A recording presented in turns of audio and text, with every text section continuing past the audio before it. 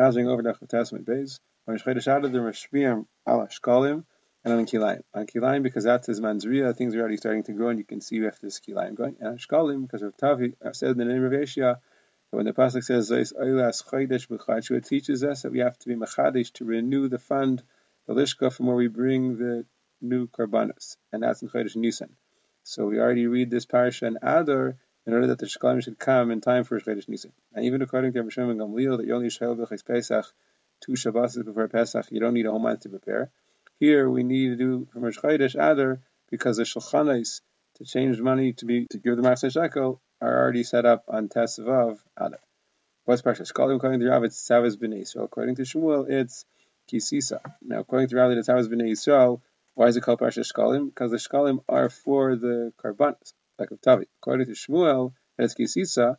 Even though the Shkalim aren't for the Karbanos, they're for the Adanim. There are actually 3 Trumas written here, and one is referring to the Trumas Hadanim. The other one is referring to the Trumas Bedek Habayis, and the last one is the Truma of the Mizbeach, and that's Sayach the Parsha Shkalim. According to Rav, it's Savas B'nai Yisrael. Why is the Kriya different than every other Rosh Chodesh? So if you hold that on the Arba Parashas you don't read the regular Parashas of Shavua, so it's very different because everyone's going to read Rosh Chodesh.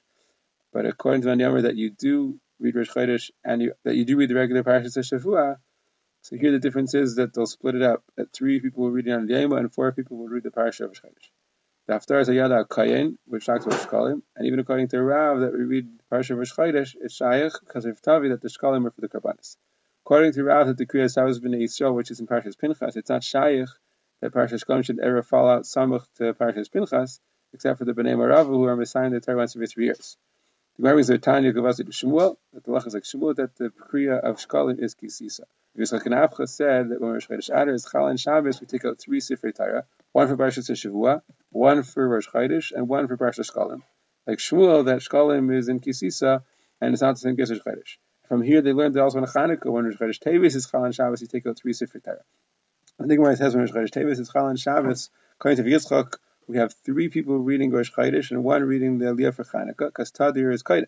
According to Avdim in Haifa, 3 people read about Chanukah and only 1 reads Rosh Chodesh, because the reason why we have that 4th Revi, that 4th Aliyah, is only because of Rosh Chodesh. Lamais Rav Yosef says Ein Mashgichim Rosh Chodesh and you only have 1 Aliyah Rosh Chodesh. Rabbah says Ein Mashgichim B'Chanukah and you only have 1 Aliyah of Chanukah. And the Lacha is Ein Mashgichim B'Chanukah, Rosh Chodesh, because you have 3 Aliyahs of Rosh Chodesh and 1 Aliyah of Chanukah.